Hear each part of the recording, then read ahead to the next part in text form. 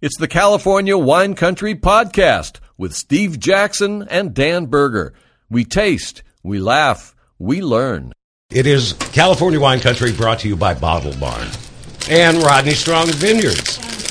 I'm Davis Bynum. Davis Bynum. Joining us, as always, Dan Berger. Our guest today is Walter Leva. He's the winemaker at Davis Estates Winery. Nice to meet you, man. Pleasure. And I heard from Joe that you came in and said you guys actually drink wine on the air. Well, you never hear the clink of the glasses on the radio. Listen. So I wasn't entirely convinced. Joe told me that, and I said, well, Walter's a newbie. And it is the first time he's ever been in. We'll talk about all of this. We're going to begin. Dan, your cellar wine this week. What is it? You seem rather excited about it. Well, when this wine came out a few years ago, I tasted it, and I thought it might have a chance to age, and I decided 5 years was enough. And this is a 2015 Lichen from Anderson Valley, and it is a Pinot Gris, and it is fabulous. It really is. It's really delicious stuff. The nose blew me away, and now on my palate, I love this. Little dried peaches and maybe a little tiny bit of spice left from the original young wine, but now it's got some maturity. It's got some flavor profile that you don't ever see out of Pinot Gris. And well, explain Pinot Gris, because a lot of people aren't it's a familiar very with it. difficult white wine to deal with because of the fact that it has the word gris means gray in French, and that's because the grapes themselves begin to turn sort of a pinkish gray on the vine if you leave them too long, and the end result, of course, is that you're going to get some tannin in the white wine. Normally, tannin is not good for white wine, but in this case, I thought it might age out, and it did. So there it is, 5 years later, and it's fabulous. I think it's fabulous. Harry? I agree. It's absolutely delicious. And not something we've tried before that I can remember. No, we haven't done it. Yeah. Walter, your thoughts on this Pinot Gris? I think it's fantastic. One of those wines you're typically not going to be aging, but it worked. Let's talk about Davis Estates. We are a family-owned and operated boutique limited production winery. We're out of Calistoga, probably best known for our AVA-oriented cabs. However, we do make some fantastic Chardonnay, Pinot Noir, Sauv Blanc. We've got some really fun Bordeaux blends, as well as some single varietal wines from everything that's grown on the estate. The inaugural vintage was 2012. The winery was started by Mike and Sandy Davis. Their background is in IT. They started a computer company, based out of Huntington Beach.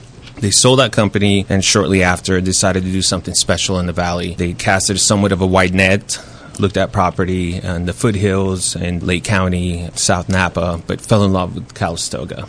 They saw the potential there, probably looked around and saw some of the neighboring vineyards and thought to themselves, okay, there's something special here.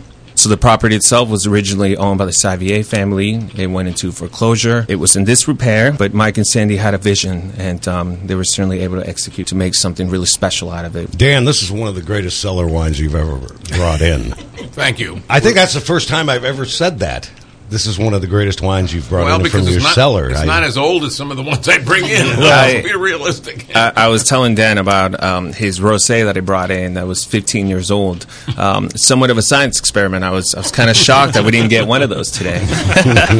And your history, Walter Leva, you're now winemaker at Davis Estates. How did you begin in this wine world and wind up here? Sure. I've got a bit of a different pedigree in that I didn't move to the valley from out of state with the sole intention to make wine. Part of the 0.005% of winemakers in Napa that are actually from Napa. I'm a Napa native. I got my AS in Science, Viticulture, and Enology from MVC in Napa. This has been my home. I'm certainly aware of how fortunate I am to be able to make wine here at such a high level and never had to travel across the country to be able to do so. So, did you go to UC Davis? No, Fresno? Napa. Oh, okay. Napa. Yeah, absolutely. Yeah. NBC. NBC. Napa Valley College. Yeah. Oh, I thought he said B. No. NBC. Okay, and Napa Valley College. Yeah, perfect. They have a fantastic wine program. Don't bring Steve any more good cellar wines. It throws him off. Is this what happens? No, I got hit. Chardonnay he'll love. I got hit so hard in the head by hail last night. I have hail head, and I can't. I'm even dumber than normal. That's a new phrase. A hail head. That's my excuse for everything now. Steve, what the hell are you doing? I got Halehead. Leave me alone. Let's try the Chardonnay. All right. Walter, where exactly is Davis Estates, and what is your situation as far as wine tasting and having the public visit at this point? So we're at 4060 Silverado Trail in the north end of Silverado Trail, right across the street from Larkmead Lane. One of the things that Davis Estates does fantastically well is the tasting experience.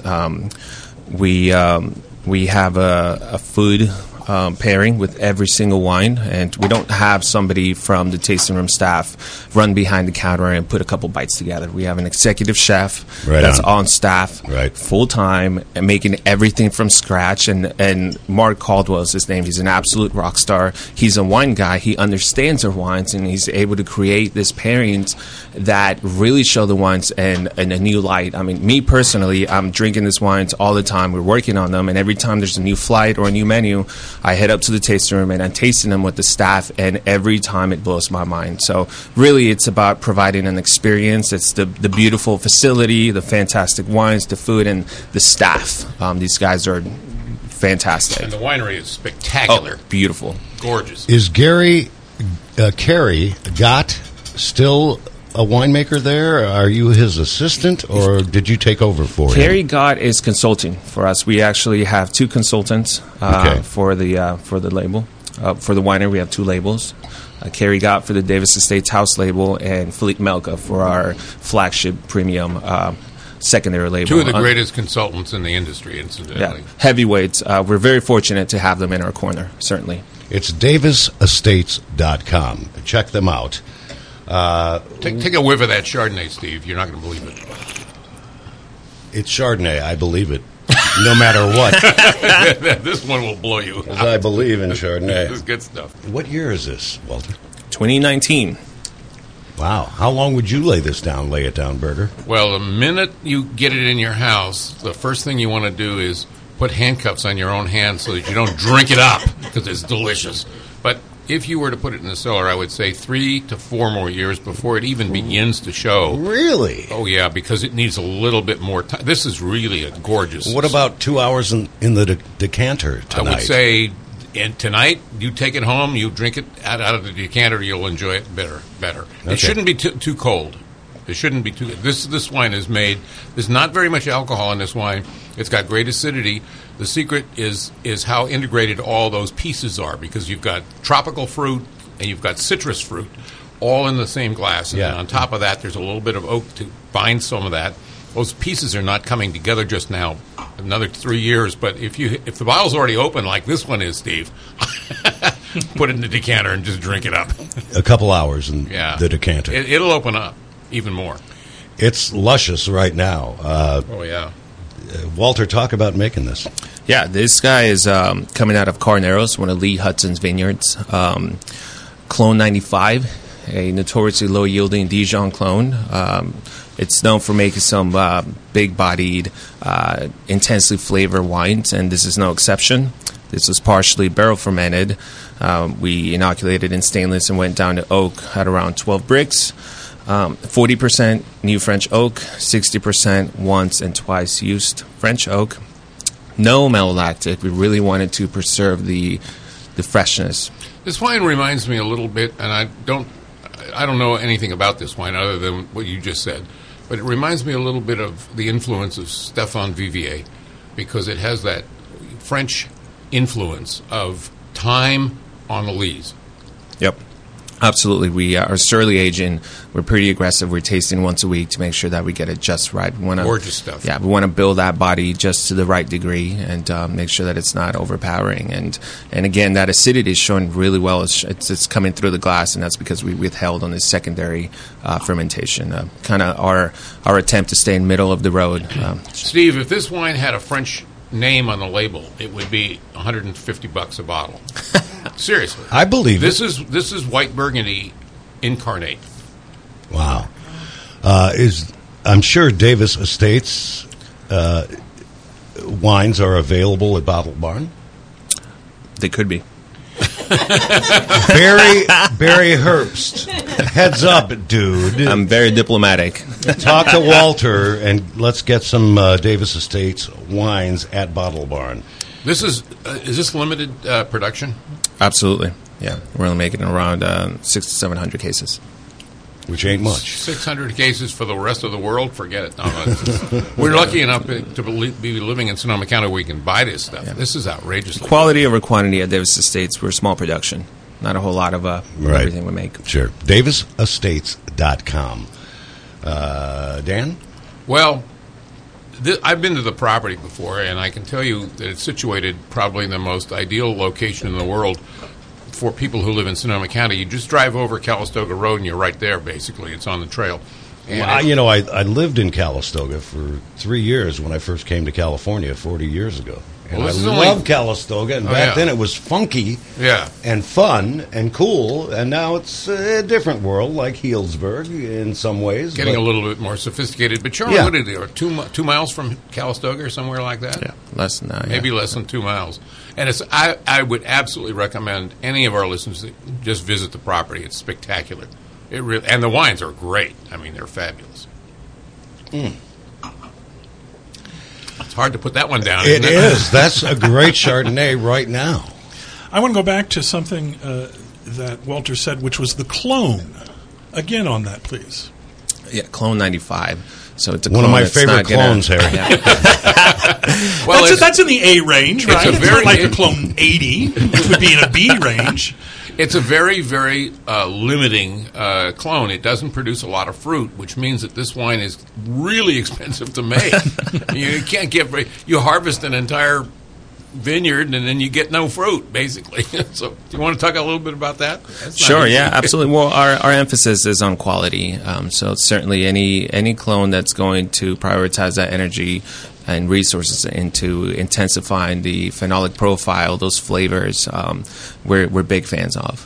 That's what we're trying to capture, intensity in a glass. And you seem to have succeeded, according to Dan here. Well, I think it's phenomenal stuff. Me too. Dan and Steve are both speechless. They're just drinking. We're without speech. No, that really is good. Wow. And there's a Sauvignon Blanc to come yet. Well, we have time before the break. Oh, we could do that. Let's just go do it. We have 2.5 minutes is what we have. Where's the fruit from on the Sauvignon Blanc? This is from Rutherford. This is one of our properties that is near the Napa River. This guy is stainless steel fermented. We found that just a touch of oak in our Sauvignon Blanc brings it to a new level. The complexity exponentially grows. It gives it a little bit better texture. And then you're going to love this one. It's really, really low pH. The acid is just that's fabulous. Very crisp, yes, and tropical fruits bouncing off your glass. This is very a wine bright. that absolutely demands seafood. What year is this? This is our 2020, one of only 3 wines that we made in 2020. How many hundreds of years will you lay this down, Dan? Interestingly enough, Sauvignon Blanc is one of the, and we know this from all the cellar wines I brought that were Sauvignon Blanc. They age beautifully. But in this case, the wine is so tasty, I swear you would not ever want to age this. You'd just buy it and drink it up. It's a fabulous wine. If I had space in my cellar, I'd buy a case of this. This is really a wonderful example. Do we have to call him Dan Don't Lay It Down Burger now? Well, this is he's right. Did Davis Estates convert you? No, I'm not even going to put this in my thing tonight. What you call it? Decanter. Thank you. I'm telling you, I have hail head. I got hailed on heavily without a hat last night, and I'm even dumber than I normally are. And the wine's helping. Oh, the wine's helping greatly.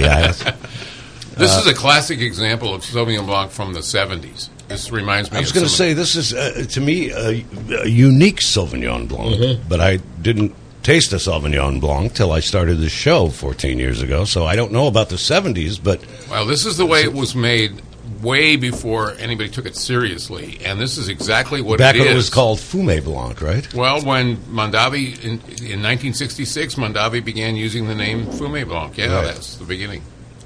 And what was the reason? Again, we've talked about this, but Mondavi was afraid that people wouldn't be able to pronounce the word Sauvignon. Partially, and the other thing was that very few people had any success with Sauvignon Blanc before that, and he found that Blanc Fumé was the designation in France, and he thought that was a kind of an elegant way of approaching it. So he borrowed the Fumé and then turned it backwards to Fumé Blanc.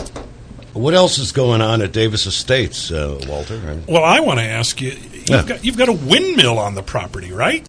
Yes. Mike Davis has a tremendous amount of affection for windmills, and it's a working windmill. And we actually have a windmill in our label as well. And here's a little known. Not a lot of people know this, but so the inaugural vintage for Davis Estates was 2012, but in 2011, the name of the label was Windmill Valley.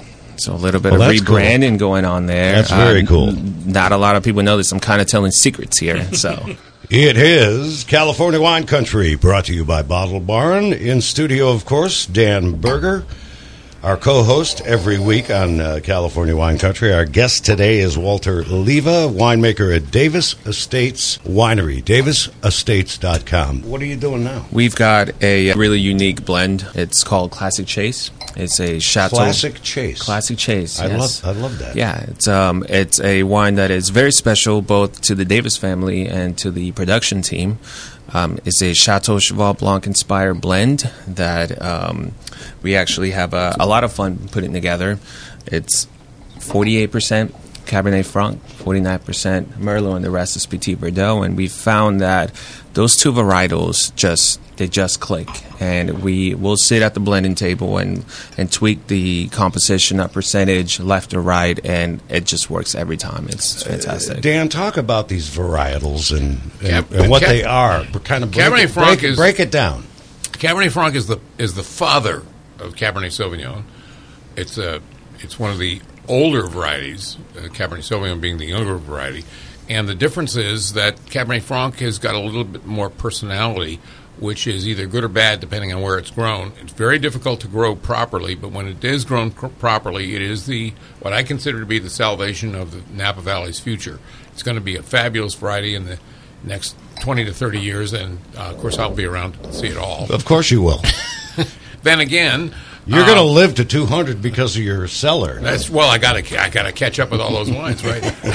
What I like about Merlot is that it's got more personality than Cabernet Sauvignon. This wine is a blend of Merlot and Cabernet Franc, and it's a brilliant blend, and it needs about 20 years in the bottle before it ever comes around. But luckily, you'll be alive. I'll be here, yeah. It's a big boy. It's a big boy indeed. It's a big wine. 100% new French oak, good tannin structure. It's good aging potential. I want to thank Walter Leva, winemaker at Davis Estates Winery, davisestates.com. Great to meet you, man, and we'll see you again. Absolute pleasure. Thank you for having me. These wines are amazing. Dan, we'll see you next week. Next week is Tom Simino with Bacigalupi. God, I love the Bacigalupis. All right, with cool. another bottle from the cellar. All right. That's next week.